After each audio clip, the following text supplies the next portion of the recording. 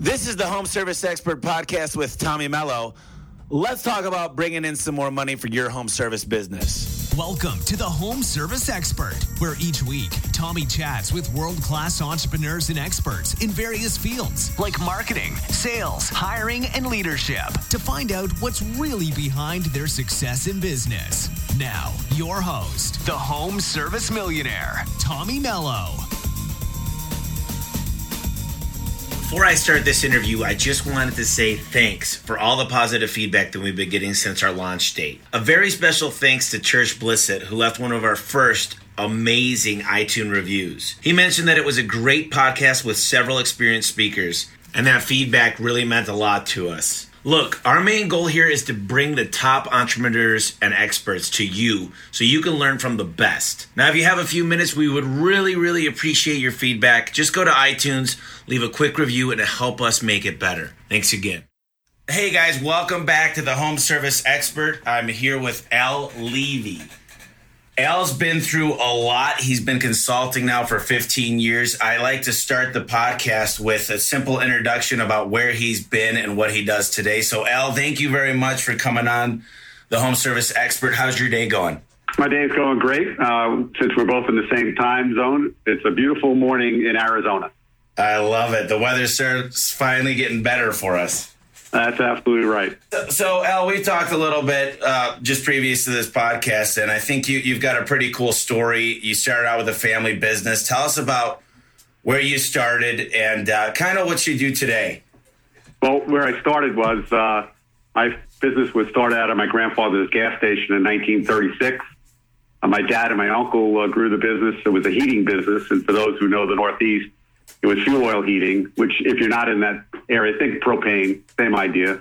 And then my two older brothers emerged, came to the business, and then I was the last one in. But we all grew up in the business. That's classic family business. Plumbers, heating, cooling guys, electrical, roofing. We'll know what I'm going to say next is, as a kid in the business, you know, you're used to emptying garbage cans and sweeping up the floors and every other little task that you can do. And even when I was in high school and college, you know, I was always working, and I always tell the joke about my dad's idea of a spring break was he gave me a different truck to drive. So it was, I grew up fully immersed in the business, and my dad had an interesting approach, which was he believed that you should never ask anybody to do anything you haven't done yourself. And as a young man, I did not appreciate that, but I did understand the wisdom later on to that. So I went off to college, came back with my engineering degree, of which I never practiced one day. So before any listeners get upset, I don't know why I went to college, but I came back to the job I had and while I was working the whole time, and came back and I showed my dad my degree, and he said, "I'm very proud of you. Here's a toolbox. Time to go to work." And so that was my introduction. And I was lucky enough to work in every bit of the business. But every day, Tommy, it was just, we thought we had a fire put out and it would break out the next day, and we just kept living the same nightmare over and over again. The one great thing is we were making good money. And the worst thing I think in this business, any home service business, is that if you're going to work that hard and not have money at the end of the day, or worse than that, go broke, it's awful. So when the time came, I had put systems in place. Everything in my business became systematized. I had solved the biggest issues about planning and staffing and creating good staff, because the guys were getting older and older, and I needed to get good, fresh, young blood in. And I got to writing for a magazine, a trade magazine. People got to know me, and for the last 15 years, I've been traveling all over the country and even Canada, for that matter, and doing workshops, seminars, and also one-to-one consulting and taking these systems. The original name of my company was Appleseed, because that's how I envisioned myself, as Johnny Appleseed going around spreading the seeds. And today I am the 7-power contractor. And the reason is because there are not a million things to learn in this business. It feels like that, especially you're thinking you're missing something, but most of us are not. There are 7 things that I preach, and that really is how I got to take control of my business. And that's how I help contractors and home service-based businesses do the same thing. Yeah, let's go over, just because we're going to be talking about those throughout the podcast. Tell me a little bit about the 7 powers. So the first of it is planning power. And planning is, if you don't have a plan, then you are planned for. And that's pretty much the nature of it. So Years ago, I came back to the office on a crazy busy day, and I'm looking for somebody to help me with a project. And I'm going literally desk to desk. We're a company of 70 people, by the way. I'm going desk to desk. Everybody's too busy. So I just blew a fuse. And I said to everybody, grab whatever you're doing, come into the conference room. And this is a long time ago. So everybody had paper and they're dragging stuff in. And I said, just put it on the middle of the conference room table. And we started to dig through this big pile, so image that in your head. And we started pulling out all this stuff. And what we found out quickly were there were two people working on the same project, and neither one knew the other one was working on it. And then there were other people working on projects that they swore were highly important to me. The bad news is I didn't even know that that project was even out there. And it was just a mess, but it was the greatest day ever because it allowed us to think of a funnel with the top being wide. We created the most important thing for us to take control of planning, which is a master project list. And this master project list contained all the great ideas, projects, habits, because it's not about ideas, it's about implementation. And so we had the top of this funnel. And then the way we worked it down that funnel is it either had to solve the biggest problem or challenge or greatest chance to grow and be profitable. So think of two giant strainers. So we strained the big list, which was about 100 to 125 items. Not all projects, some were good habits, learning how to delegate, steps of discipline. These are all habits you have to learn as a business person. And so we got down to our 30. And the 30, Tommy, would be if I was working with you a year from now, how many of these 30 projects that you said would solve the biggest problem or challenge or give you the greatest chance to grow and be profitable actually got done? Sure. But that said, Tommy, you cannot work on 30 things. I don't care how big you are. I don't care how much money you have. If you try to work on 30 things at the same time, they're all going to not get the attention they need. And there are only three things in the universe: time, energy, and money. And there's no way you can devote it. So once again, we take this 30 list and we use the same filters or strainers, solves the biggest problem or challenge, greatest chance to grow and be profitable, and you arrive at your top five. And the top five says that if you worked on these five things, that would make the biggest change for you, help you solve biggest problem, challenge, grow and profitable. So no matter how crazy your week is, Tommy, I don't care how much work you have or what you want to do, so a portion of your week has to be devoted to making that top five come alive, because you said if you did, that would have the power. And as you crank out the five, you begin to address the 30 and keep on working your way through. And that's how the companies that I work with, including my own, did it. So planning power in a nutshell is working on the right thing at the right time in the right way. So I call it the three rights. That's what planning power is. I love it. So what's next? The next thing is almost always on that top five is systematizing your business. So if I gave you 5 great plumbers, could they go to 5 great jobs that need a toilet reset? Could they all do it the same way, the ABC plumbing? The answer is no. If I had 5 crews going to 5 different job sites to install roofing and you never defined it in writing, could they do it? The answer is no, or garage doors or anything else of that matter. So the idea is to systematize or to get in writing out of your head so people don't have to be mind readers at your company, is that no matter what position, and this goes to the organizational chart, but for every box on your organizational chart, not the fancy title boxes, the boxes it takes to run your company, each of those boxes have a manual that describes 80% of what you do, that you will never cover the 100. The goal is only to get the 80 routine that you do all the time. Because if you can do the 80 consistently, the 20 doesn't throw you for a loop. So whatever that work is, so you need to define in policies and procedures in writing.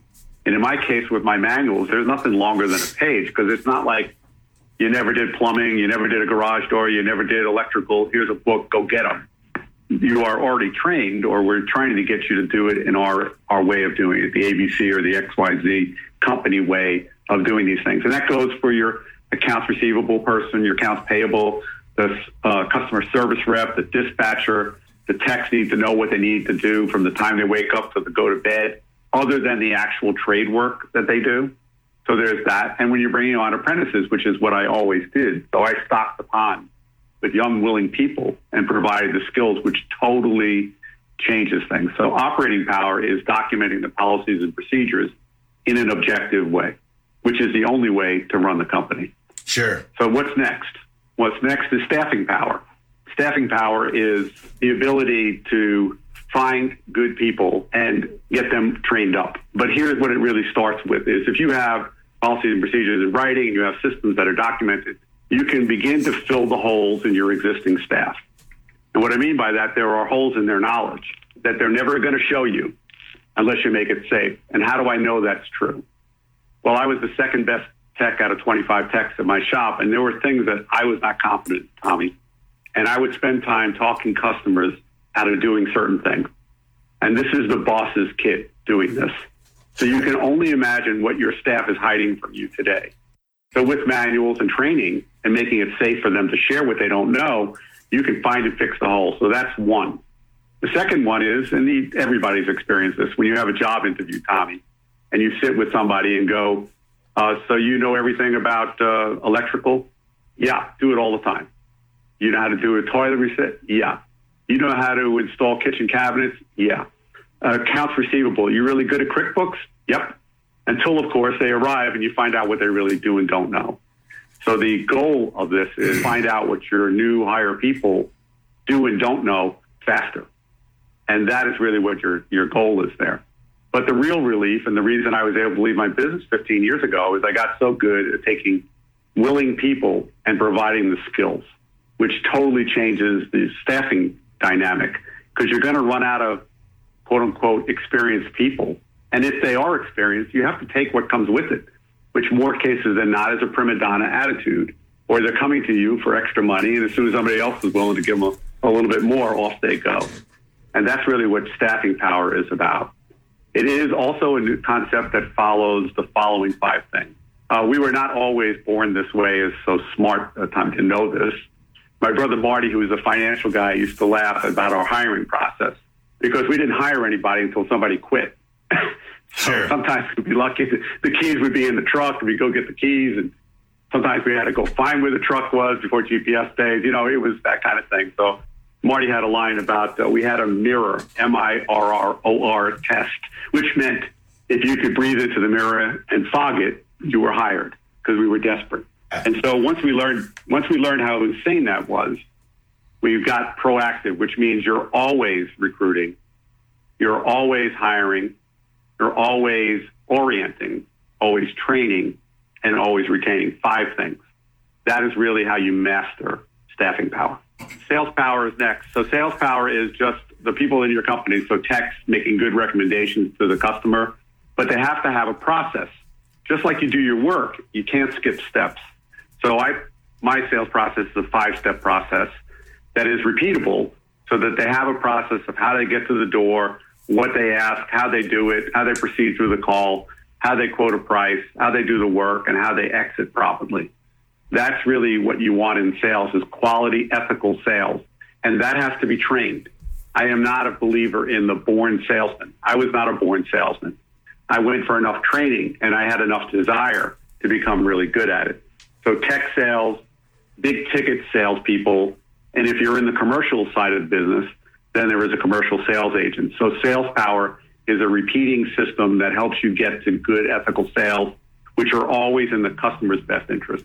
That's what selling power is about. But there has to be a reward. There has to be a reward for that, which is sales coaching power, which is if you're never going to check my homework, there's going to be a problem. So you have to get out in the field and do ride-alongs with people. You have to have mystery shoppers, which means they don't know who they're going to find out if they're following that process.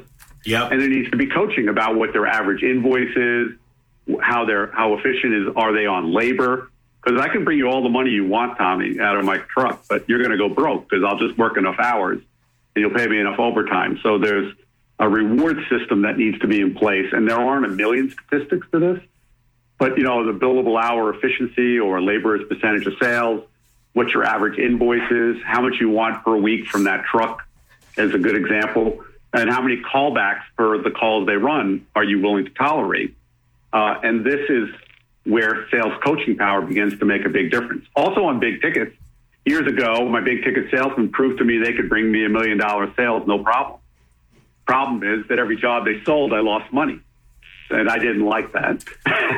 So in fact, I changed the way we did that, which is you have to project how much material and labor as a big ticket salesman.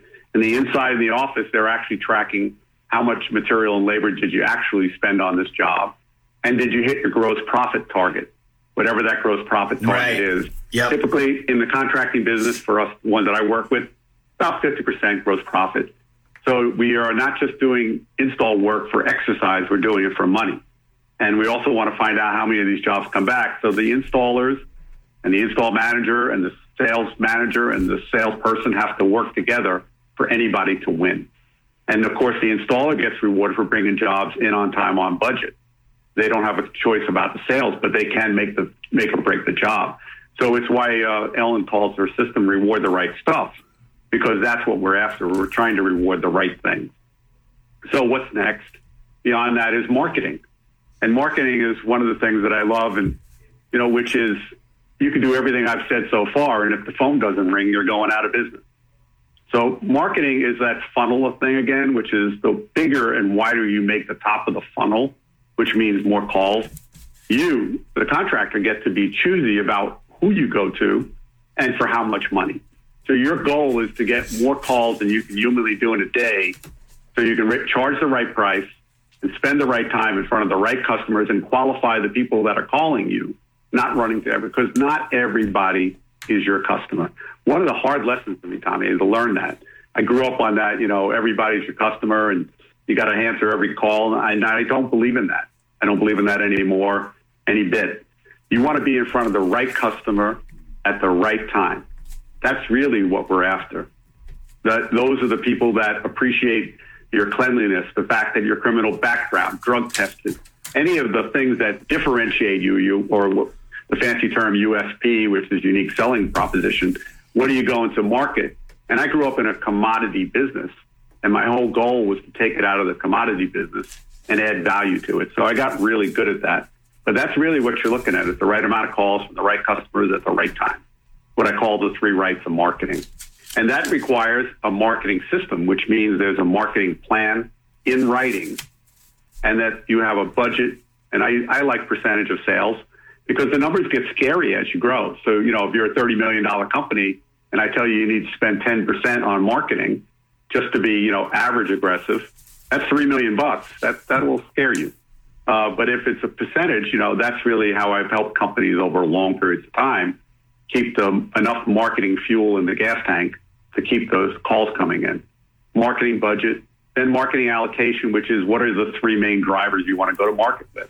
And what I mean by that is instead of a shotgun approach, having a rifle shot, which gets the majority of your money so that you can have a deep enough impact. Is it search engine optimization, which I'm a strong fan of, which includes pay-per-click?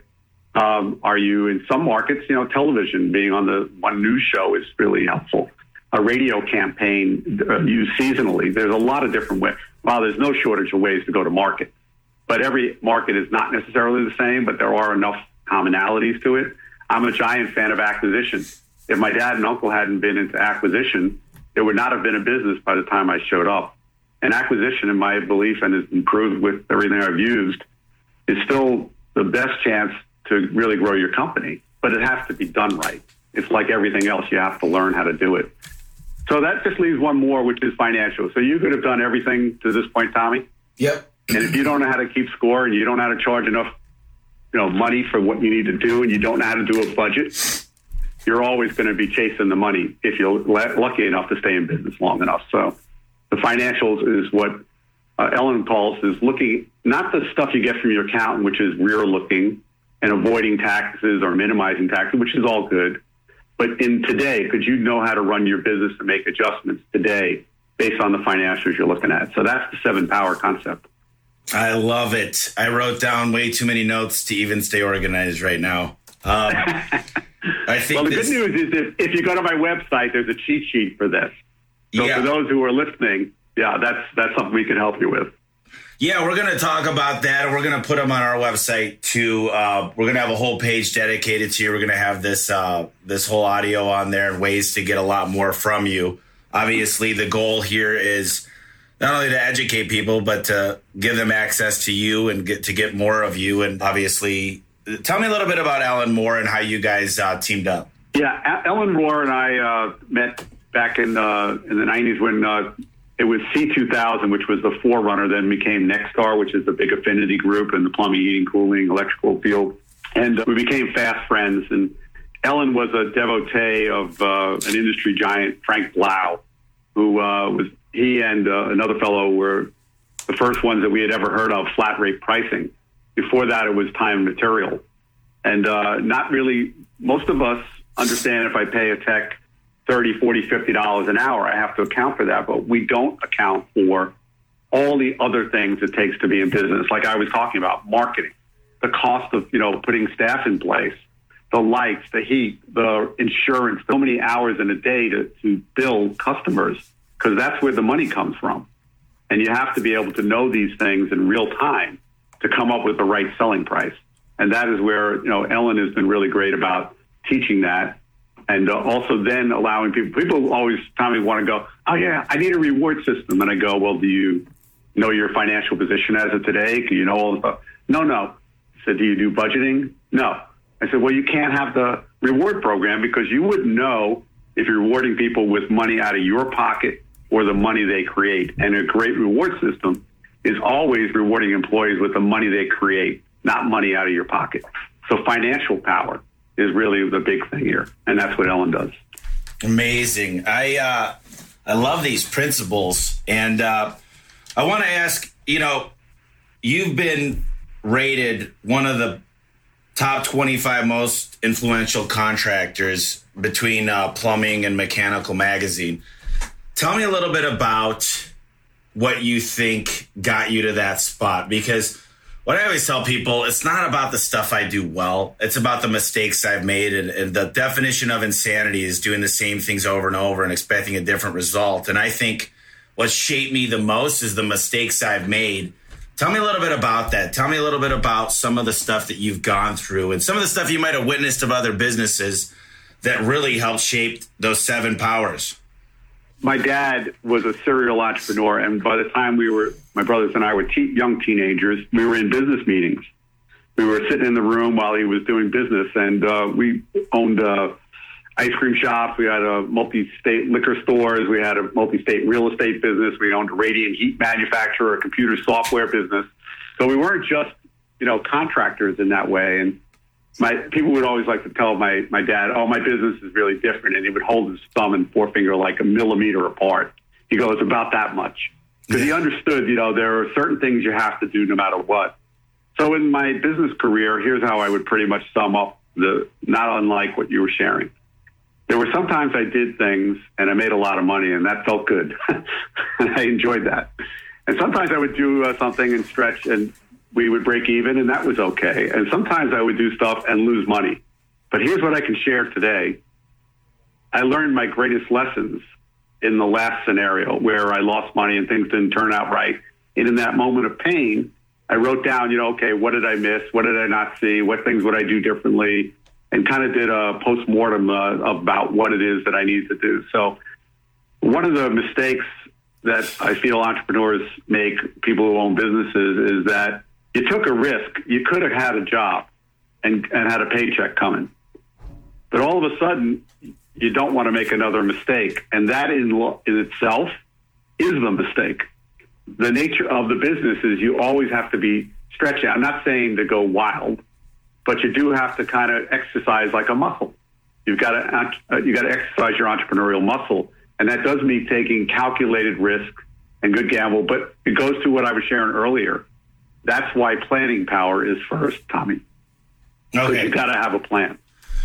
So I'm an average home. Let's just paint this scenario out. Let's say I have a landscaping company. Obviously, I'm pretty familiar with everything you said. And I wrote down so many notes and so many good questions that I'm going to be asking. But we talk about planning. Tell me, I've read the E-Myth. I'm a big fan of it. I buy the book for every single one of my managers. It's the E-Myth Revisited by Michael Gerber. It's basically for the guys out there and gals out there in the home service business, it's the great book to start with because it gives this analogy of a gal that's always working in her business instead of on her business. And we find ourselves trapped. We're there all day working in it. And it just explains that you've got to have checklists and you got to have procedures. And Marcus Lamone he's the guy, the prophet, and he talks about people, process, and product. Well, I believe in process number one because the process helps get the people. If you don't have a process in which to get the people, then you're not going to get the best people. Now we do drug tests and background checks like Al talked about. But, the E-Myth just really talks about having a vision and setting up for planning. And I really, let's dive into that a little bit. So I'm a landscaping company. I'm getting started. Walk me through just what are my first steps to just getting the plan together? Obviously, you said you put the impact areas. I call them impact areas of the business. And you're talking to yourself the whole time, trying to figure out what am I going to need to make this business successful. But really, what would you say is if you had to give me the short notes on it? So if I'm going into this business, the first thing is to make an objective evaluation about what do I bring to the landscaping business that sets me apart from everybody else. If I'm just going to be like every other landscaper out there, then I'm worth no more money than anybody else. And there isn't a reason. So are you going to specialize? Is there some niche that you do? Are your guys better trained than anybody else? What are you going to do if I gave you, a loudspeaker in Times Square, New York? What would you be shouting out to everybody that says, hey, this is what I do different and change the landscape? You have to be able to think about that. And what is it that you want your company to be? You have to kind of envision it first before it can even happen. So by having a plan about, how many trucks do you think you'll have running? How big a company do you want to be? How many hours are you willing to commit to your business? How are you going to find a family work-life balance that you're willing to do and for how long? And so this is a little bit of strategy before planning, which is coming to the marketplace as to what is it that you're going to be willing to do and what is it that you want this to do. And they talk about, the end game statement, which just means when you get finished building what does it look like? And it sounds weird because you're just getting started. But if you can't envision it, it's hard to make it come to reality. Does that make sense, Tommy? Absolutely. And I think that most people don't understand the fact that you're not building a business necessarily every day to sell it. But the fact is you should always run the business like you're going to sell it because it's kind of like a vehicle. Yeah, you might not never sell it, but if you do have to sell it, do you want it to be dented up, never oil changed, have the worst tires on it? Or do you want to take care of it? And if you view it in a way that if you were to sell the business tomorrow, what would you do? Well, you'd get rid of this person because I've been wanting to get rid of them and they're pulling my P&L down. And then I do this, I do that, I do that. And if you run the business that way, I really think it gives you quite an advantage over other businesses because so many people hold on to the excess because they feel bad and they cut marketing first. And that's the death pill, in my opinion. But yeah, I so hear that. And I think that needs to stop 1 second. Yeah, I've worked with large companies and the times change. And what's the first thing they cut is marketing, which is just insane. And actually, my dad used to not spend a lot of money when things were really going great. And as soon as the things would downturn, that's when he really put the marketing foot to the pedal, if you will, because he knew that his money would buy even more. And you have to be marketing in the slow times even more so. And it's counterintuitive to what you're thinking. And it's really, which I've watched this go on too often, where it's kind of like, when things get tight in a building, for instance, what's the first thing they do, Tommy? They cut the maintenance, which only creates more problems down the road and going to cost more money in the long term. So, yeah, sometimes it's a weird thing. What you're thinking is not necessarily looking out. And marketing all the time is something you need to do. Well, marketing, especially in slow times. Here's the deal. Listen, when you're doing stocks, when you're doing real estate, we've heard about the bubble. Me and Al lived through it. We're in Phoenix. Las Vegas got hit hard. Everybody's buying, you should be selling. Everybody's buying stock, you should be selling. It's hard to know when you're at the top of the mountain. But, I've dealt with a lot of people. I sell leads. I actually work with Direct Energy on a lot of different things. And let me just tell you, the best way to take market share is in a bad economy. Do you think Donald Trump made all of his money buying at the top? Or do you think they were able to buy at the bottom? Listen, everybody that bought in 2010 and 11 in Phoenix is multimillionaires. Everybody that bought in 2008, 6 and 7, they all went bankrupt and now they're renting. So literally you can't take this for granted. Al's absolutely correct. We don't want to, of course, advertise, take advantage, ride the wave, but put that money away. I always say you got to have access to money before you need the money. So right now I have a huge line of credit, and I don't really take a lot from it because I know because you could buy companies up for nothing. And I want to talk a lot more about acquisition in a little bit. But when we talk about planning, I always say there's 3 ways to make money. You could get more customers. That's through everything that Al talked about. That you could keep the customers coming back for more often. And that's an art. Some of those are service agreements. And some of them are just proactive systems of reaching out to the customers, text message, send out cards, emails, voicemail drops. And the third way is to charge your customers more money, and that's by adding on products. That's why Direct Energy could do air conditioning, plumbing, electrical, and sell you a home warranty. So if you're talking about how you can make your company different, I recommend looking into those 3 things and saying, which one of these things is my goal? Am I looking to be on the high end or the low end? Because if we look at Toyota, for example, Toyota has their regular vehicles, and then what is it? Lexus is their upper? Is it? Yeah. So they have 2 different brands, and when you really look into things, there's the high brand and the lower brand, and you can't be everything. So I think the rifle approach of what you talked about is great. When we talked about marketing, I think it's really hard to have a rifle approach in a market you've never been in. Correct me if I'm wrong. But I think you kind of have to. I'll give you an example, Al. I just launched a Christmas light business because I'm buying Christmas lights cheaper than Walmart gets them for, and they're better quality. So it was something I kind of just got pushed into it's impossible to lose money. But we're testing out almost everything. Door hangers, we're doing SEO, Facebook, PPC. We're doing Valpak, money mailers, Royal Gold, you and your home. We're doing email blasts. We're doing signs. TV, radio. And my big thing is I need to learn the market because it's pretty much universal. Yeah, this stuff is going to work, but I want to know what my avatar looks like. Is my avatar the perfect customer? Is it a cookie cutter home that we could be at for an hour and make a certain percentage? Or is it those huge homes like where you live in Paradise Valley, but the customer says, I want this, this, and this. We just did a house for $25,000, but it took a week with 5 guys on it. So it depends. What's the opportunity cost? Are we going to get a lot of the neighbors? So tell me a little bit about the rifle approach versus the shotgun approach. Well, this goes again, be aware that I've worked with companies where I sat at their dining room table with the owner, and his wife was also on the job, but was playing with grandchildren, to companies that were 200 people and bigger. And I worked with a condo builder who was $85 million a year. So I've worked the spectrum. So when I use approach like that, I'm talking about companies who have been in business for a while, that rifle approach, versus just throwing money out. That said, years ago, and I'll share the best of the story. So we were serial entrepreneur. Acquisition was a key thing because if my dad and uncle had not done it years ago, it would not have been a business by the time myself and my brothers had showed up, because the area had gone through urban renewal and we lost our customer base. And we had to go to where the customers were. And my dad and uncle figured out by buying an existing company and getting those customers where they lived, that was the thing. And thank God they did, because that was a big save for us. And then we found out it was the best cost per lead and all the other good things there were, and it was talent. And there's a million good reasons for acquisition. But the thing is, we used to keep the name of the companies we acquired. So we had all this house of brand names.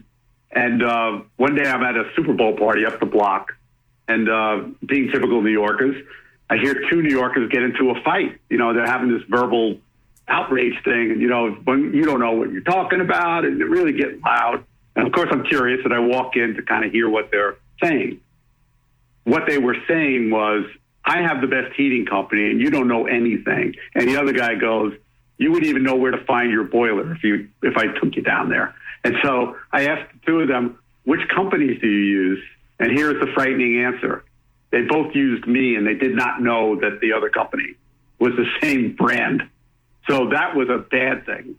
And I went back and told my dad and my brothers the next day, and we immediately hired somebody to help us rebrand ourselves to one name. And that was really a good learning lesson. And the person who I worked with was my marketing guru, Leo, told me about, that you have to get behind it. And what we did is what we call burst marketing. So we were on the buses, we were on billboards, we were at the train station, we were on the milk cartons, we were on the radio. And so we put all of this in versus a drip campaign, which is just a little, because you wanted to really hit this impact. There was nowhere you could go in our service area in this short period of time where you would not encounter our new name. And of course, we brought the customers up to speed. So there is a time to do what Tommy's talking about here. And the way that he's going to is to explore the market and find out what hits. The key thing where we both meet is you got to measure at the end of this what's landing and what is not, because you want to divert more money to what is working and less from what is not working. But if you want to go in and you want to make an impact and you're a brand new landscape company, you got to figure enough money to do something like what Tommy's talking about, is surround them, because they're not thinking that Al's Landscaping is the company they have to use. Does that kind of tie them together better, Tommy? That's perfect. And you hit two major things that I really want to learn a lot here on the acquisition side. So I got a few questions about that. But when we talk about measuring, setting up a CRM, I think, is the most important thing of your business. That's the customer relationship management system. And a lot of times we cop out and we say, well, this is the one we're going to use till we reach 10 or 12 or 15 technicians. And that's a mistake, because the pain points of changing is so strong that I recommend going for what you're going to be like as a $1 million, $10 million company. And I can tell you this, right now, my CRM is building artificial intelligence. It speaks to the bank. Literally, it talks to the bank and does all the reconciliation. We just got certain alerts to check on things. It gives us updates, text messages, if our drivers speed.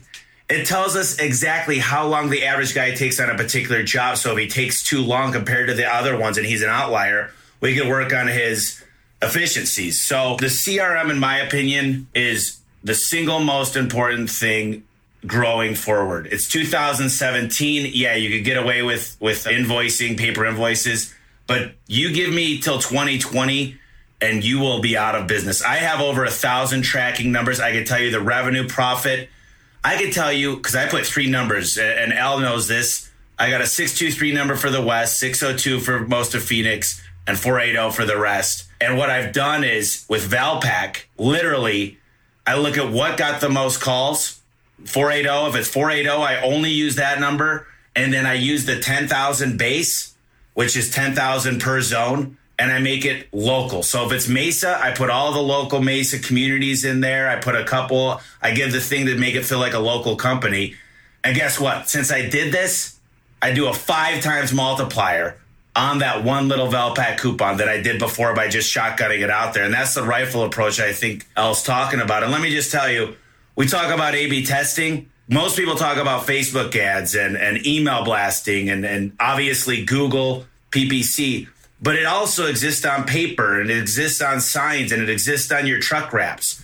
And really, you want to get a sample size and study this stuff and team up with bigger data companies. But, Al, I'm so interested. It's like you coming on today is God sent for me, because I'm getting ready to pick up 2 not large companies. One of them does $2 million a year. One of them does $800,000 a year. And one of the things about these garage door companies is they do things that I'm not very proficient at. They sell high-end custom doors, and the other one sells gates and high-end doors. And one's in Flagstaff, one's local here. And I wanted to keep the Flagstaff name the same because he's been around for 45 years. He's built a relationship in the community. They're doing over $2 million in that local community. And I want to know, I'm A1 Garage Door Service. Let's just call him Al's Garage Door Service because the deal's not done yet. Tell me a little bit about your perspective, because I'm worried about a couple of things. Number one, I'm worried about the transition because he does paper invoices. He's never even heard of a CRM. And I'm worried about this name thing now that you brought that up. So tell me the pros and cons. Let's just do a SWOT analysis on it. Okay, so let's start with the easier one, which is the name. The fact that I know this service area and they're 2 hours away, if I'm in the Valley, there's a good chance I'm going to know A1 between Google search and everything else. So if that were here, I would tell you that sooner rather than later, you'd have them write a letter on their letterhead. talking about the great merger with A1, who can provide all the great service. And, if they get home and their door doesn't work at 1 a.m., they can call somebody who will come out and fix it. And that would be the transition strategy if they were here. The fact that they're 2 hours away and there's a disconnect in the market, you are wise to keep their name until you begin to build bigger around it. And your marketing works everywhere in the state of Arizona. So that would be how I would advise you on the name change in that scenario. And again, if you happen to start acquiring down here, the difference between the two. Does that make sense, Tommy? 150%. I love that. Excellent. And so the second question that you had?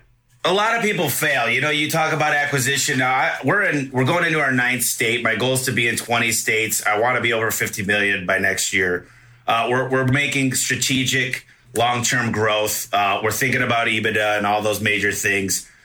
Let me ask you, I talk to a lot of people buy through acquisition, but I think there comes a time and recognizing who you're going to acquire. And I know that the majority of acquisitions, the transitions kind of fail.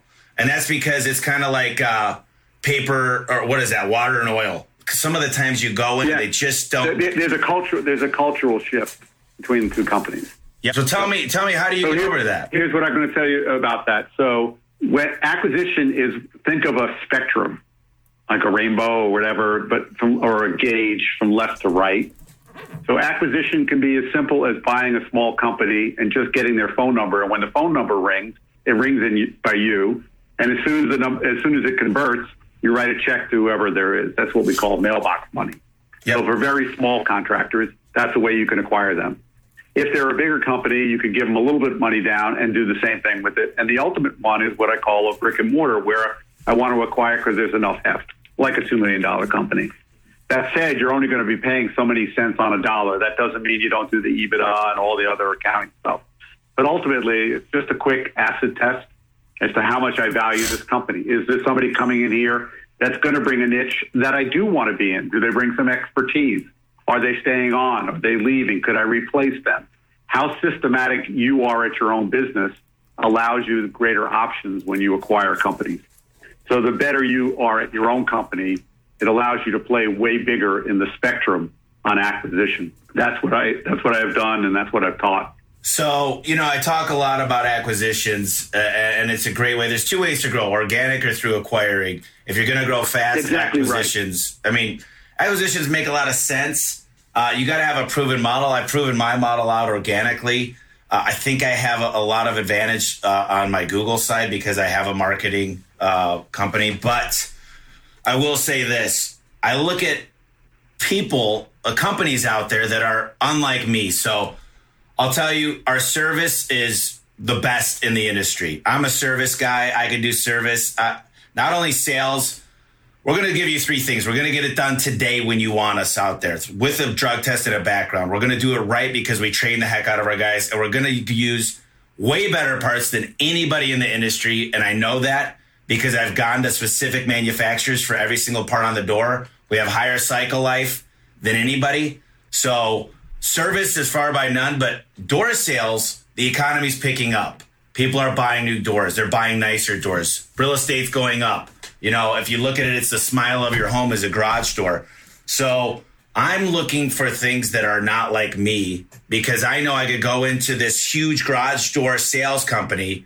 I could triple their service side. I could get rid of some of their operational side because it's redundant. And then I could pull down their costs. So tell me a little bit about what's a good acquisition for different people. Well, for me, that's why I love acquisition so much, is because you can be a great organic marketer like Tommy is. And I've worked with a lot of great marketers. But in the end, it's really just a hope and a wish that somebody will see your marketing and respond and call you. Whereas when you acquire a company, they are people who are trained to call when they need that service. Roofing, plumbing, heating, cooling, electrical, garage doors, you name it. That's what I'm calling for the ringing phone. Now, sometimes I also want some trained staff or people, or I want what I call a beachhead. So if I was Tommy and I'm going to Flagstaff, which is 2 hours apart, you can't easily serve the same market. You have to be there. But I know that if I had that, I already have a base of customers, and now I can advertise heavily around that area and just use it as a beachhead and grow more and more and more, where you dominate that, and then you go out and hub and spoke from there. The thing about that, again, is you have to be a good systematic company that has the ability to go and grow. So acquisition, as I said, it also comes down to cash. People go, I don't want to pay them money. And I'm going, well, usually you're paying them with the money that the company throws off, because you're not coming to their door with a briefcase full of money at closing. Not anyone that had ever been coached by me. You go there and typically you pay it out over 3 to 5 years. That's a normal thing. And if the company is throwing off business, because Tommy can already make, I don't need your office location. I don't need your ARAP people. I have all of that in my central location. So I can make more money with your sales than you could ever make. Right. That's the beauty of acquisition. And that's why it works so well. Having said that, again, it does rely on these systems, but if you're a small company, you can acquire other little companies and just do what I call a Pac-Man approach, is keep swallowing up the little companies. Because if you're a little company, and it doesn't mean you can't make money and a good living, this is not an indication or anything that's disparaging to small companies, but God forbid you get sick or hurt or die, the company ends. And you, by the time you're 50, 60, 70, you can't do what you did 20 and 30 and 40 years old. So you're running out of time and not a lot of options. So when someone like Tommy comes by and talks to them, it's a good way for them to exit the business, and it's a good way for Tommy to keep on accumulating and growing this company, because he's got the base to handle all of it. And that is even true for any small person on growth out there. If you want to do a growth strategy, organic is great. Acquisition is great. And sometimes people don't realize, well, I never did an acquisition. And I go, well, tell me how you came to the business. Oh, I worked at the business. They had no successor, so I ended up buying the business. I go, well, then you did an acquisition. It was just acquire a company you knew. And so people are more familiar with this than they think. But acquiring a company is first the notion to get rid of is that this idea of showing up with a briefcase full of money is not how it works. Right. And, there's so many good deals out there. I mean, listen, 7 out of 10 baby boomers are going to retire over the next 10 years. And the biggest question I get is, how do I value my business? Well, typically we look at the last 3 years. We look at a lot of financial statements. We're going to get some throw-ins there. We're going to look at your assets. There's a lot of things we're going to look at. We're also going to look at, do you have a bunch of small customers or do you have some huge customers? Because if you have some huge customers and that contract falls out, we're ended up, shit out of luck. So that all this stuff goes into play. Yeah. Great point, Tommy. Don't miss what he just said here, listeners, is because if your big revenue comes from 1 or 2 people and you lose that relationship, then the company is not much worth. It's better to have a whole bunch of smaller ones that you can keep in the pond. So that's a good point. And something I've learned too, Al, is we used to do a lot of the Home Depots, quite a lot of them. I mean, dozens of them. And we went back and really dove in to the time it took to. Now, here's the deal with Home Depot. You've got the customer. You've got the manufacturer who manufactures the garage doors. You've got Home Depot, and then you've got our company. So right here, we've got 4 separate channels that are trying to communicate on one common goal. And let me just tell you, Home Depot is not trained on garage doors. Clopay cannot control. Clopay's at Home Depot. If a door takes too long, it's 3 weeks out, something goes wrong, the shipping gets messed up, the customer's calling us going, where's this? So we're trying to figure this out, and we learned, man, we are saving pennies and we're watching $100 bills fly over our heads. So we got rid of Home Depot. And when we talk about buying companies with big contracts, don't look at it and say, God, they got Home Depot. That's worth a lot of money. You might be buying a nightmare. And that's all I would say is anytime you're dealing with B2C, B2B, I love B2B. B2B is usually less headaches. But this B2C, business to consumer, typically in the home service industry is a better route, because I'll tell you, even if you buy a big builder, builders pay last, they pay the least, and they're the biggest pain in the ass. That's why I only deal with custom builders, because they'll pay up front. I hear you, and I agree with you, Tommy. I got rid of, when I finally knew what it cost to be in business these many years ago and knew what I needed to charge for the right selling price, it immediately was a very scary moment and an incredibly liberating moment, because I knew not everybody, like I said earlier, is my customer. And I had to get in front of the right customer, which is why my marketing got so much sharper, and getting good at my message and being able to deliver the message. This is really where you need to focus on that. But for me, what I coach my clients on is the goal is to work for the end user, so the person who cares. So working with the homeowner directly, or the building management company directly, or the Starbucks directly, and not being in the middleman. Builders are not bad people; they're good people. But the only way they make money is they get so much for, and they have to hold you down on the price, and they want all the levels of service. So that's a difficult thing. That doesn't mean not a reason to work for it, but you got to be super, super efficient to be able to manage, and you have to get a certain size of heft to be able to do that. So be aware, there is, what Tommy's speaking to, is there are, when you're buying, you got to know what you're buying, I guess is the best way to describe it. And that could be as simple as just looking at a couple of invoices and signing a non-disclosure, so that if I went to Tommy's company, he'd be willing to share, because I'm not stealing his customers. But I got to know, where is the money coming from and what type of work do I really want, so I know what I'm buying. Yeah, and that's not easy. I mean, it shouldn't be a wham, bam, thank you, ma'am process. And, you want them to have some type of buy-in to where they say, okay, I'll pay you out over time. And it's something where you can pick up a phone number for $10,000 and it's getting 3 calls a day all day long. Those are the best. And It is. That's what I call mailbox money. Is great. And these guys have been around for a long time, and they're just like, a lot of people are just ready to get out. A lot of people hit this point, and it's the point of no return when they go, I'm going to kill myself if I stay doing this. I'm going to move, and I just need to dump it. And they need to know that you're available to buy. My uncle in Kingman, he's an incredible guy, multi-millionaire, really a blue-collar guy. Used to have a bunch of pickup parts and feed shops and used car lots. And he goes, Tommy, when you have money and people know you have money, you're not advertising that you're a millionaire and flaunting it, because he never does that. But he goes, the deals come to you. So I think part of the key is knowing, get a hold of your manufacturer reps, get a hold of the big brands you work with and say, listen, if you know anybody in the industry, I'll buy in Juneau, Alaska if it's right, because I know the industry and I've got all the checks and balances. I know if a guy starts his car at midnight. I know if a guy's at a job for 10 minutes. So people ask, how are you able to scale? I can barely keep control of what I got here. I said, it's processes, man. I hate to say it, because I do this for the guys. The way I explain it to my technicians is this makes you so much more efficient. I know how long you take to do this type of work, and it's true. I 100% trust my guys, but you've heard of that trust but verify. I say this all the time. People don't lock their door at night to keep the bad guys out. They do it to keep the good guys out. The thing is if you put a gold bar in front of the most honest guy and his wife has a serious problem with her health, even the good guys make mistakes at times, and people do what you inspect, not what you expect. And that's how we're able to scale. So I'm really getting excited about all the acquisitions we're going to do, and we're really setting ourselves in the right position to do that. And I think I could learn a lot from you, El, just because you've been living it and breathing it, and you probably structured a lot of these deals. Am I right? Yes. As a matter of fact, I'm headed next week back to do with a client of mine just on this topic alone, because it's such a big, meaty topic.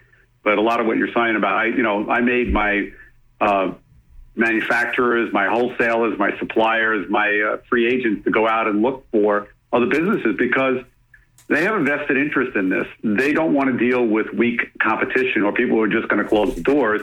That's lost sales for them. So if they can put them in my hands, a strong company, everybody wins.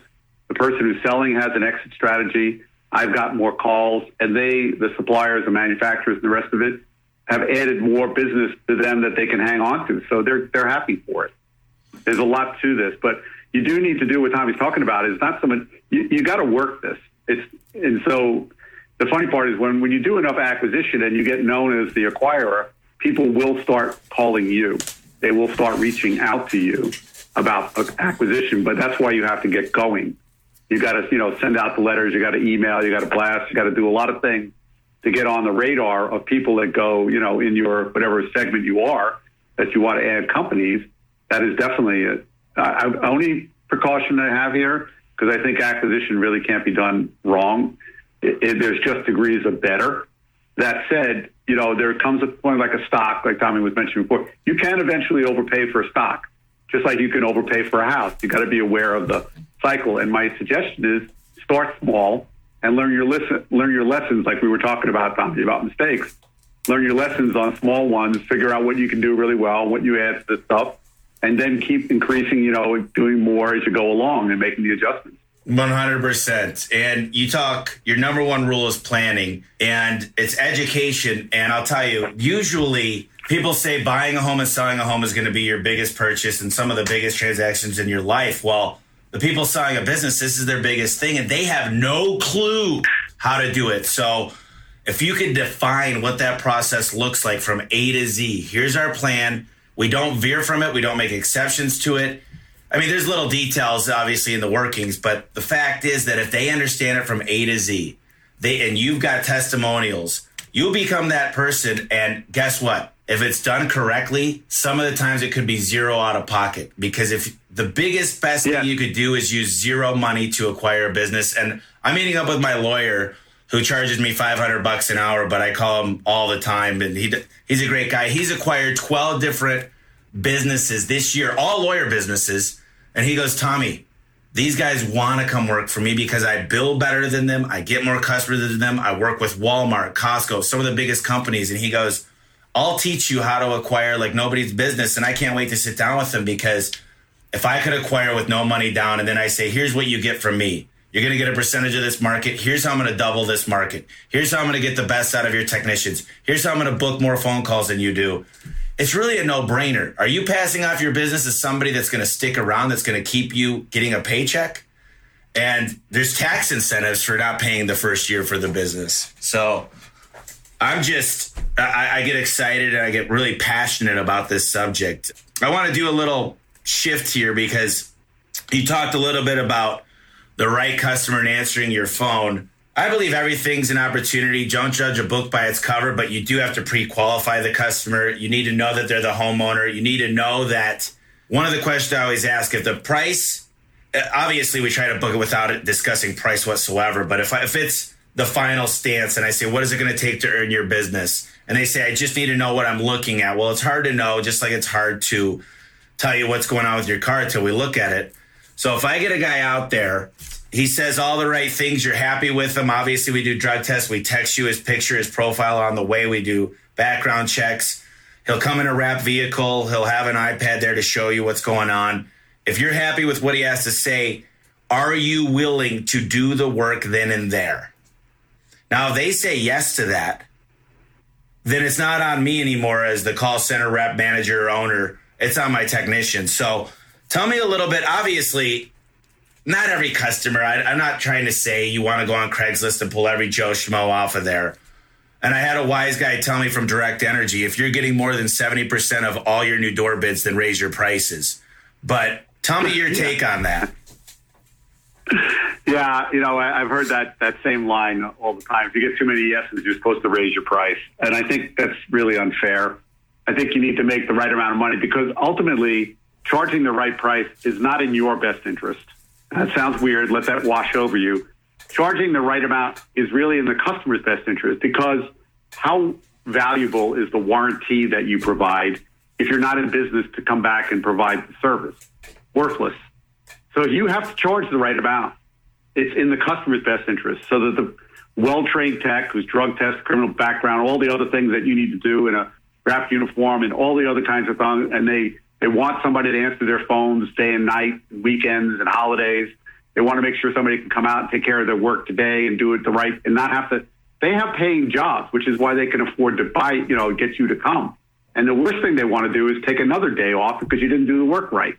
So charging the right price is first and foremost, as I teach in sales, is always in the customer's best interest.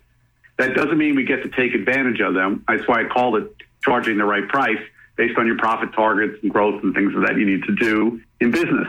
And that comes from a budget. That's really kind of the essence of what you need to start here. But ultimately, having a plan for your business and what you envision it is where you got to get on that path and stay there. And so marketing for me is, again, I'm looking for the screening, which is, you did a great job, Tommy. Basically, our CSRs don't discuss price. There's a script that they follow in the CSR manual, and it builds a value. And it's telling the truth, which is, could I possibly know what's involved with your garage door over this phone call? Do I know if it's the springs? Do I know if it's the motor? Do I know if it's the remote control? No. And all of it is a guess. years ago, I was, selling heating systems. And, of course, what's the worst that can happen is you get a friend, a family member, or house of worship calls you, right? And so a friend calls me up, and he goes, I need a new boiler. I only want to use you. And he goes, I need a price quote. I go, I'll be happy to come there. He goes, it's okay. You can give me a ballpark. And I go, no, got to measure things up, make sure it's the right thing. And he goes, I really won't hold you to it. So I said, listen, it could be anywhere from $5,000 to $10,000. And don't you know, when I got there, Tommy, it was $7,500. And the next thing my friend said was, I thought you said it was $5,000. Because that was the only number that he heard when I ballparked it. You cannot win in that scenario, which is why, getting somebody out to the job, if you have more calls than you can humanly do in a day, I recommend a minimum service fee, of which you are happy to give it back to them if they do the work today. And that's how I train most companies to do that. If they need extensive diagnostic work, that is a task they have to sell. And this is where training comes in. Techs are not supposed to be trained in the field, the classic on-the-job training. They're supposed to be trained at your business where you are. Role-playing, all these other things need to be handled and how to do the work. Because otherwise, if you come to the job, basically what you're saying is, I'm paying you to learn how to do your job. And that's one of the things that the techs that I train learn to say is, we're not coming to your house today to learn our job. We've already been trained and certified at our own shop. Yeah, I agree to training at the shop, and I do like some infill training, because what I found, I want to tell you a few things. People love stories. I'm just going to share a quick few. Al, you got a while, or you got to get going here? I have usually to the bottom of the hour, so we've got a little more time to go if you're good. Okay, yeah, I'm good. So what I do is, let me tell you, we're in Milwaukee, okay? And my brother-in-law runs Milwaukee, and he calls me up 3 weeks ago, and he goes, I don't know how your guys do it. Obviously, there's way more money in Arizona. And I go, no, that's not the case. And he goes, well, can I send my guys out there to get trained by a couple of guys? And I said, no. Let me call another guy three-way. I'll send my guy out to your market. He starts laughing. He goes, well, he'll see, and you'll see. So my guy goes out there for a week and sets the biggest record in the company. And he goes, man, I might have to move out to Milwaukee. I love that area. That's incredible. And I go, Mike, let me ask you this. Did you handpick the jobs for him? He goes, no. I go, did you decide where he was going to go? He goes, I let the guy that I sent out there go to all the same areas that guy goes to. He goes, Tommy, you don't know how powerful that was. He goes, it was incredible. So I believe 100% you got to train people internally and give them the stuff they need. But sometimes seeing is believing. And another thing that you talked about is, I called a friend out this summer. He's a one-man shop. He's really good friends with my neighbor. I love the guy. We get together all the time. And I hope, I hope he doesn't listen to this. But anyway, I think he'll learn a lesson on it. But I'm not even going to go too much into detail, but my air conditioner broke, and obviously I just wanted him to come out and fix it. And he knows to take care of me, so he charged me $150, whatever it was. And I just said, okay, give me a good deal. He came out and fixed it. And 2 weeks later, it's 95 degrees. I said, George, something happened. Come back out. And the third time I told him, I said, don't do me any favors. Fix everything that needs to be fixed. I don't care what it costs. And a lot of times our guys go, one of the biggest excuses I hear is, I just don't feel comfortable selling that many things and doing that. And I go, you think you're doing the customer a favor by going out there 3 times, by making them miss work, by making it hot in the house and spoiling their food and everything else. I go, you need to look in the mirror. I go, listen, the first time you might have met your wife, is it the first time you met her that she decided she's going to marry you? You need to look at it and be comfortable with a no. You need to be able to explain the value, and you need to be confident, because if you walk up with your tail between your legs and you say, well, I don't feel comfortable doing this, I think it's a joke. They smell it. Yeah, they smell it. And that's why sales is one of the things I love so much, because I was so bad at it early in my life. And I learned that being me was really what I needed to do. I was imitating my dad, and that was no good. He was quiet. You can tell in this call, I'm not a quiet guy, and I have to be me. But when I'm passionate, people just stop me in the middle of talking and go, okay, how soon can we get started? And I was so stupid in sales at the beginning, Tommy. I go, we'll get to that. And I would go on with my presentation. There's a process you have to learn. And what I want to share back, go back a little bit, is I'm not saying not to train in the field, but in the field is verification. And that's where, ride-alongs and mystery shoppers are critical. I'm not saying to learn how to fix a garage door in the field. That's kind of what I'm saying is a different thing. So, yes, I'm a very big believer in that, because you're welcome to sit in the shop and believe what you want to believe. But the great George Brazil said, don't expect what you're unwilling to inspect. And that is absolutely true. So you have to get out and verify what is and isn't, and you have to get under the hood of it to fix what is or isn't. That said, the majority of the training is supposed to be done at the shop, and all you're trying to do is catch them doing good in the field and then make whatever minor corrections when there's an issue, so we get them back on track and so that they can, win. The goal is for everybody to win. Customer first, company second, so that the staff long-term can win. That's really order in the process. Yeah, and a lot of people take for granted that staff, and they get this animosity, and you become such a jerk to your employees. And a lot of the people we talk to on this podcast, they talk about leadership, and it does start with the customer, but geez, one day I met with this guy a couple months ago, and he goes, how much do you give to charity? They were testing us for one of the top 10 companies in Arizona or something of that nature. And I said, I don't give a ton to charity because we give so much back. We fix the vehicles of people. We change their tires out because they're tight. There's CSRs that are making $15 an hour with a family. We got insurance. We try to give out gift cards and have drawings and do dinners paid for on us. And I go, we're employing 170 people. I got to look internally before I go out and give out to, if you want to know how much I give to the charity of my business, it's hundreds of thousands a year. But I think that's one of the mistakes. A lot of people that are conceited might say, I'm just doing this because I want to get on the news. And some of the time you don't realize how far it goes to give back a little bit to the people that work for you. And just say, and listen, it's not about money. On Mother's Day, buying the gals with kids flowers, Valentine's Day, acknowledging people, telling people how good they did. It goes a long way. It's not always about money. And I know a lot of people listening to this, business owners, say it's really good and dandy if you're doing tens of millions of dollars a year. That's not the case. A simple pat on the back means a lot. Yeah. In a small company, especially so, because you see people every day, you just assume they know. Well, I grew up in an era, Tommy, where in our New York City union shop, if you didn't mess up, we didn't talk to you. So that was a good thing. And if we did, we were riding you hard, which is those days have sailed. People today, and this has been the truth for a long time, is, find us doing something well and make a big deal about it, or we will do something bad to get your attention, as stupid as that sounds. So, yeah, you think you have no... And we used to stutter when we first learned how to do this. So it would be like, Tommy, you're doing a good job. It was so not like us, because, again, if you were doing good, we left you alone. That doesn't work. People want to hear that doing a good job.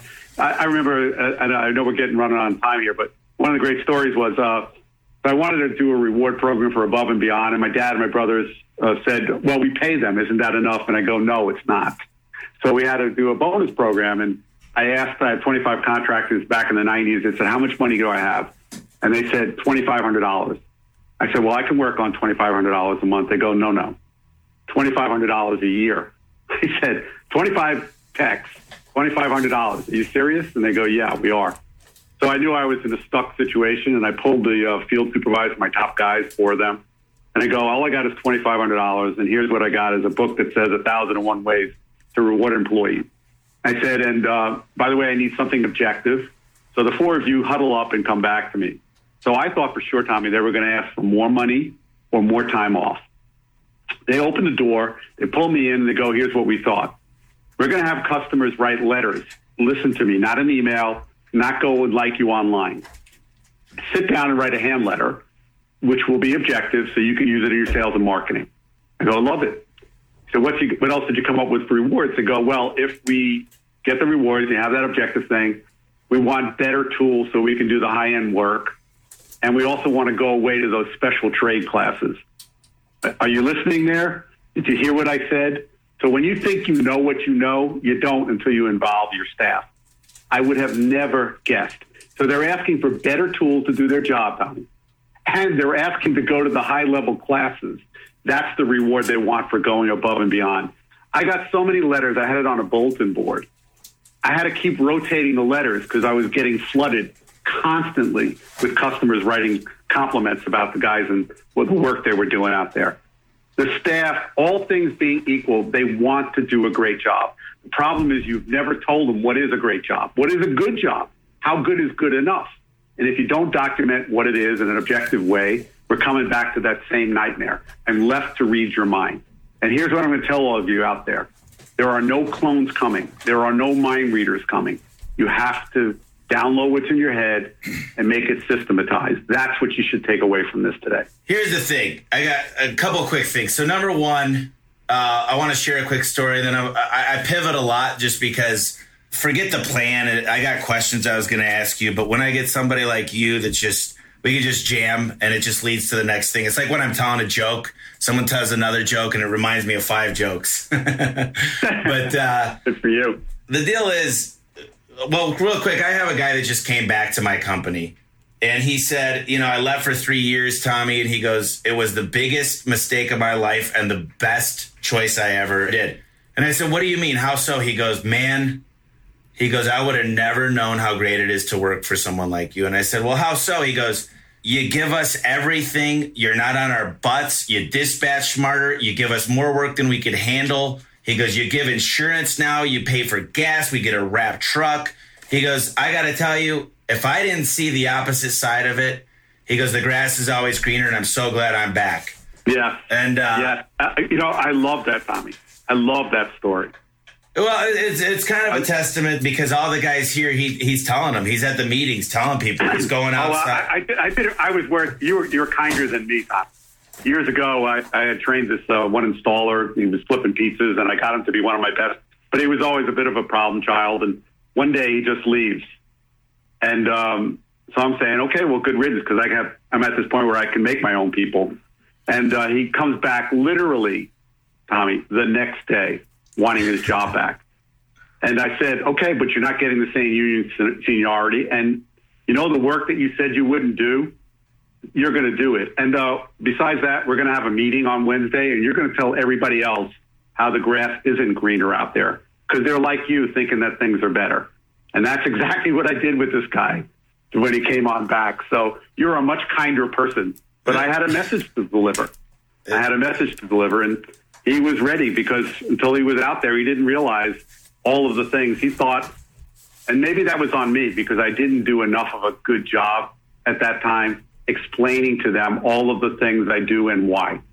So really, it's easy to point the finger, but like Confucius says, 4 are still facing you. And when I began to own more of what I was doing wrong, magically they got better. Go figure that one out.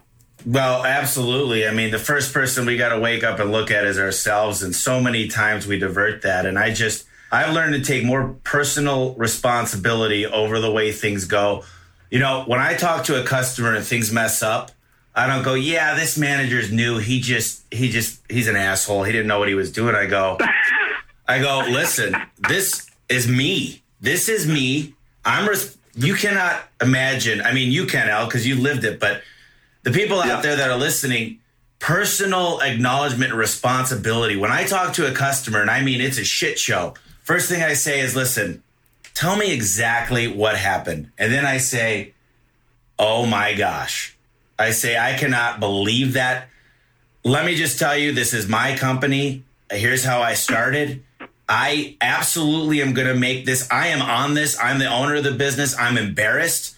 And the story I always use is if you go to Walmart and somebody makes a mistake in line, maybe one of the gals checking you out, do you hate going to Walmart, or you realize that you're not going to hate Walmart? And some people learn to hate the company, and you just got to say, it's my fault, ultimately, personal responsibility, and I'm going to make sure this doesn't happen again. And the interesting thing, Al, about this whole story about Tyler coming back is he goes, Tommy, my first day back, he goes, I think I was number 1 today. I go, you were. I'm like, it's great to have you back. And I'm like, I'm just really excited. Just don't forget, you're still in your honeymoon for the next 3 months. But I said, tell me what happened today. And he goes, well, interestingly enough, I went to a warranty call and I was able to get a rather high ticket out of it because the guy only charged a service call. So I sat the other guy down and I said, how is it possible that this new guy that we got back went out and got an amazing ticket?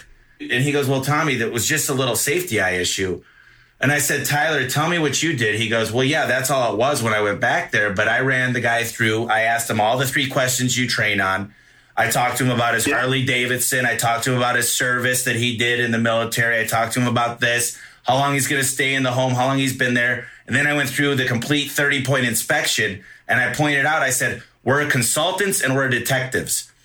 And we're detectives because we do balance checks. We check for things that could happen. And I love it. I love it. Because what I tell Tommy is we are the total solution provider. Now, you may have been on the internet at Google for 5 minutes and think you know everything about garage doors, but who's the expert, Tyler or the person at home? It's your job to give them peace of mind, safety, and all the things that are related to this garage door. If they say no, it's okay, but not telling them, not asking the right questions, and really listening is the issue. And I love that Tyler understood that. Oh, it was music to my ears. And we do a morning meeting at 7 a.m. every Thursday where we have everybody on Skype. And I was a little bit annoyed because I said, guys, listen, I'll give you less jobs. Let's optimize every opportunity. I had a guy come in from Michigan and he said, Tommy, I don't want any more than 3 or 4 jobs. I said, why? I said, on a good day, a guy can knock out 7, but I know what he was saying. So I was just, for the story's sake. You don't want to be pushing. You don't want to push the button and run. You want to be there with the customer and serve them right. Well, he said, Tommy, I used to run 7 jobs. I make more running 4. I go, how so? He goes, time is something we can't get back. And time, number one, you want to go home and eat dinner with your family, so you're not going to sell that. On a garage door, there's what's called a spring pad. If it's cracked, you could just move over the center bearing. And the thing is, guys do it all the time because they don't want to take the time. But if they don't want to change out a bottom retainer with the bottom rubber because it takes too long. Yet there's scorpions coming in all day long. And what I realized is if I give a guy 3 to 4 jobs, he'll bring in more revenue, more profit than 7 or 8 jobs. And it's really interesting in the home service industry. Once people understand that, it changes the dynamic of sales. And you really hit upon a good thing that I want to go back on is it's a different era now. And it's an era where customers have more power than they've ever had. And the fact of the matter is we talked about organic growth versus being able to grow by buying out companies or acquisition. And this is a better time than ever because I could take market share so quick because there's one thing I know is a fact. 70% of all services are found online and more than 70% are found on Google. That means that if I control Google, I can explode into a market. I could own that market before I even get there if I'm good. So organic growth, in my opinion, it's the best time because I don't need to be the triple truck in the yellow pages. I don't need to have a huge customer list.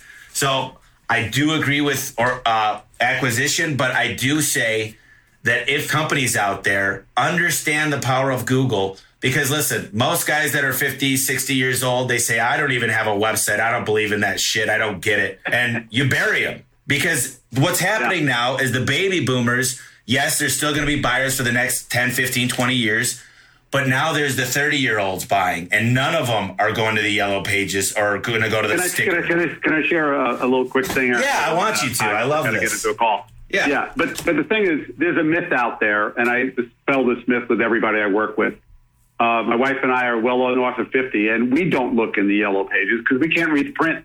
We go online and Google search. We search from our phone.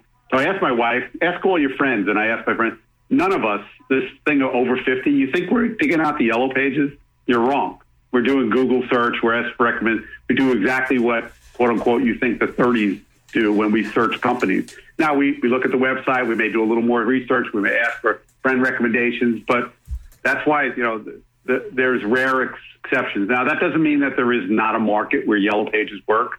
I have a contractor that in a small market in the Midwest where he still does well off the yellow pages. But it is not the way to put your money out there. And so I agree with you, Tommy, which is but this is something I don't expect a 50, 60-year-old to practice and really learn this now, or even 30 and 40.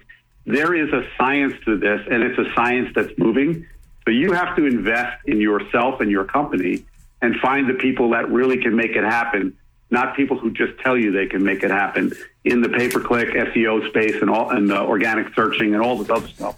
Because it is a science unto itself. Like you were sharing about, there's a whole different level of CRM database. Saying that I have a CRM database is like saying I have a car. There's a whole spectrum of what a car is, right? Absolutely. I swear this could go on for hours, and I know you got to get going. So some of the things I like to close with, I mean, literally, I wanted to talk a lot more about delegation. I wanted to talk more about training. We had more about taking action. Like I said, I want to take you out to eat. That's hopefully when you edit out and you like what you are, we'll do more. But for steps delegation, I really believe this is you listeners out there, put your arms out as far as you can and grab your fingers. If you're the only guy who can do stuff, that's as much as you'll ever accomplish in life. And so we don't delegate because we've delegated the stuff. They did it wrong. And we say, well, that's just a waste of time and money. The reason is you dumped it. You didn't delegate it. There's a process. And I shared with Tommy before the show the process that I teach. And so that Tommy will get this out to you. There's a method like everything we do. Steps to delegation is a learned process of how to delegate the right way, which means taking the time on the front end so you get the results you desire on the back end. And I'm happy to share more in a follow-up call or whatever else that we need to do. But I hope that does tie into what you wanted, Tommy. Yeah, so I'm going to put all the resources. I'm going to get with Al. We're going to give you guys as much as we could give at the Home Service Expert. So it's homeserviceexpert.com/7powers. We're going to create a page. We're going to give you as many resources as we could give about Al. We're going to show you how to contact him. Obviously, he's got this stuff down to a science. He's worked with a lot of people. I think for a guy like Al, he'll work with you if he could make a big impact. He'll look at your company and say, you correct me if I'm wrong, Al, but this is a good time to get me in there. Or maybe I'd recommend you do this, this, and this, and then you get me on. Is that something that you would say is correct? I usually do like free 30 minutes to help the industry. It's a give back that I do. And, it's just a case of if they reach out to me, I'll set up a 30-minute call because, if not for mentors that came into my life, Tommy, I'd be in a basement late in my life turning wrenches at 2 a.m. Not a good thing. Right. So I'm happy to talk to people about that and see what's appropriate because there's just me at this stage of my life. And so I'm going to have more people coming to Phoenix to sit with me and learn how to do some of these things they need to do in their business. And I'll be doing more stuff online, but that's really my goal as I'm, working through my career at this point. And if you want to know more about me, when you get to my website, don't listen to me. Go to the Success Gallery tab and hear what contractors have to say about the work, because that's the only thing that's important. Yeah, obviously, the hardest part about taking action is taking action. And so many people, and we talk about this a lot, they sit here, they'll listen to the podcast, they'll listen to us, they'll say, wow, that's cool, that's awesome, I learned a lot. And then they'll go home or they might go to work and say, hey, we're going to do this today. And those are the guys that are always switching, and the staff does not respect them. The staff says, okay, this is the thrill of the week for Mark, Yes, the flavor of the month. The flavor of the month that he read a book. What book did you read this week? And the difference is you start working with a guy like Al, and trust me, I'm not getting anything from Al, except for friendship. If you start working with a guy like Al that's done it, that knows the ropes, that knows what he's doing, he'll take you through and he'll keep you on pace, because a lot of us, we get busy with life. And, Al talked about that. When you're thinking about, staying on balance, there is no such thing as balance. There's a great book I just read. It's called Off Balance on Purpose by Dan Thurman. But the point is, get a guy like Al, help you take it, and actually the biggest part of this is implementation. And so many people have a plan. You might make a beautiful, all the jobs you're going to hire for and have this great training guide, but you don't implement it. So sometimes it takes someone that's, I hate to say this, but they're better than you at it because he's done it so many times.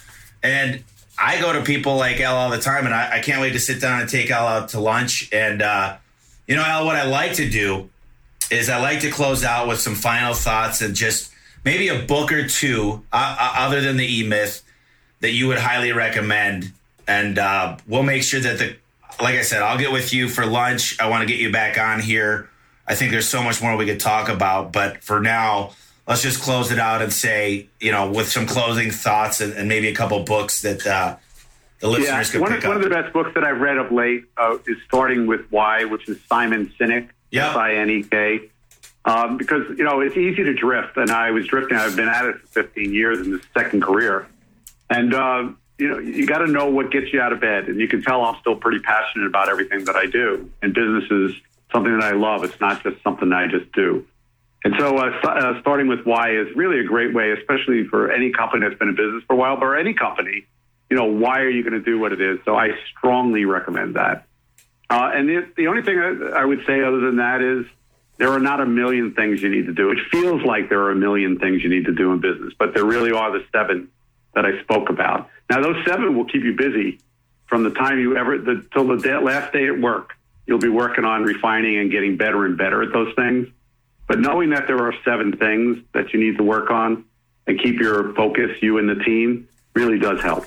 I love that. And, to get to those 7 things, Al, I'll tell you my biggest problem, and this is why I have the most amazing assistant. Her name is Brianna. I have time management issues. Obviously, we ran way over today. And then I have organizational issues. And it's just because this is who I am. Entrepreneurs, my CPA is one of the top CPAs on the West Coast. He's only got 10 clients. And he says, Tommy, if I walked in and saw your desk organized, I'd be scared. I mean, other than if it's Brianna doing it, he goes, because you're thinking about so many things, and I'm organized in my own way, but she helps ground me, and that's why I'm able to sit here and focus. And right now, I'm not answering my phone. I'm not doing anything else. I got my door locked. It says genius at work, but that's really not the case. But anyway, Al, I got to tell you, this has been one of the most fun podcasts I've done. I'm really excited that you're local. I mean, you're a hop, skip, and a jump away, and I'll follow up with you, and I'm really excited about everything. I'm excited to implement some of this stuff, and I definitely want more from you. So Thank you so much. I hope you have a great day and a great weekend, and just expect to hear from me soon. Okay, I'll look for your email. Thanks. Thanks, Al. Thanks, everybody. Hey guys, I just wanted to say thank you for listening to the podcast, and I wanted to talk real quick about the new book I have coming out in November. It's called The Home Service Millionaire, and I discuss everything it takes to hire the right people, train your salespeople, how to get tax breaks. It talks about how to sell your company for the most amount of money. We've got a lot of great contributorships coming on. Everybody from Paul Akers about how to go lean to how you do sales, from enterprise, how to get the best write-offs in the industry and save a ton on taxes and actually make your company look more professional. I got the CEO of Service Titan. I got the CEO of Valpak. We've got great people on here that know everything there is to know about marketing and Google. And there's basically no secrets we left out of this book. Literally, there's people that have read it so far say, I cannot believe you're giving all this information away. And the reason I did that is I just feel like you guys could just take each one of these gold nuggets and run with them. I mean, the ultimate goal of the book is to make sure that everybody is successful and makes money. If I could contribute to your lives, then that would be amazing. And I feel like it's the least I can do. And I really appreciate you listening to the podcast. I hope you enjoy the book. Go to Home Service Millionaire. That's homeservicemillionaire.com and pre-order your book today. Thank you.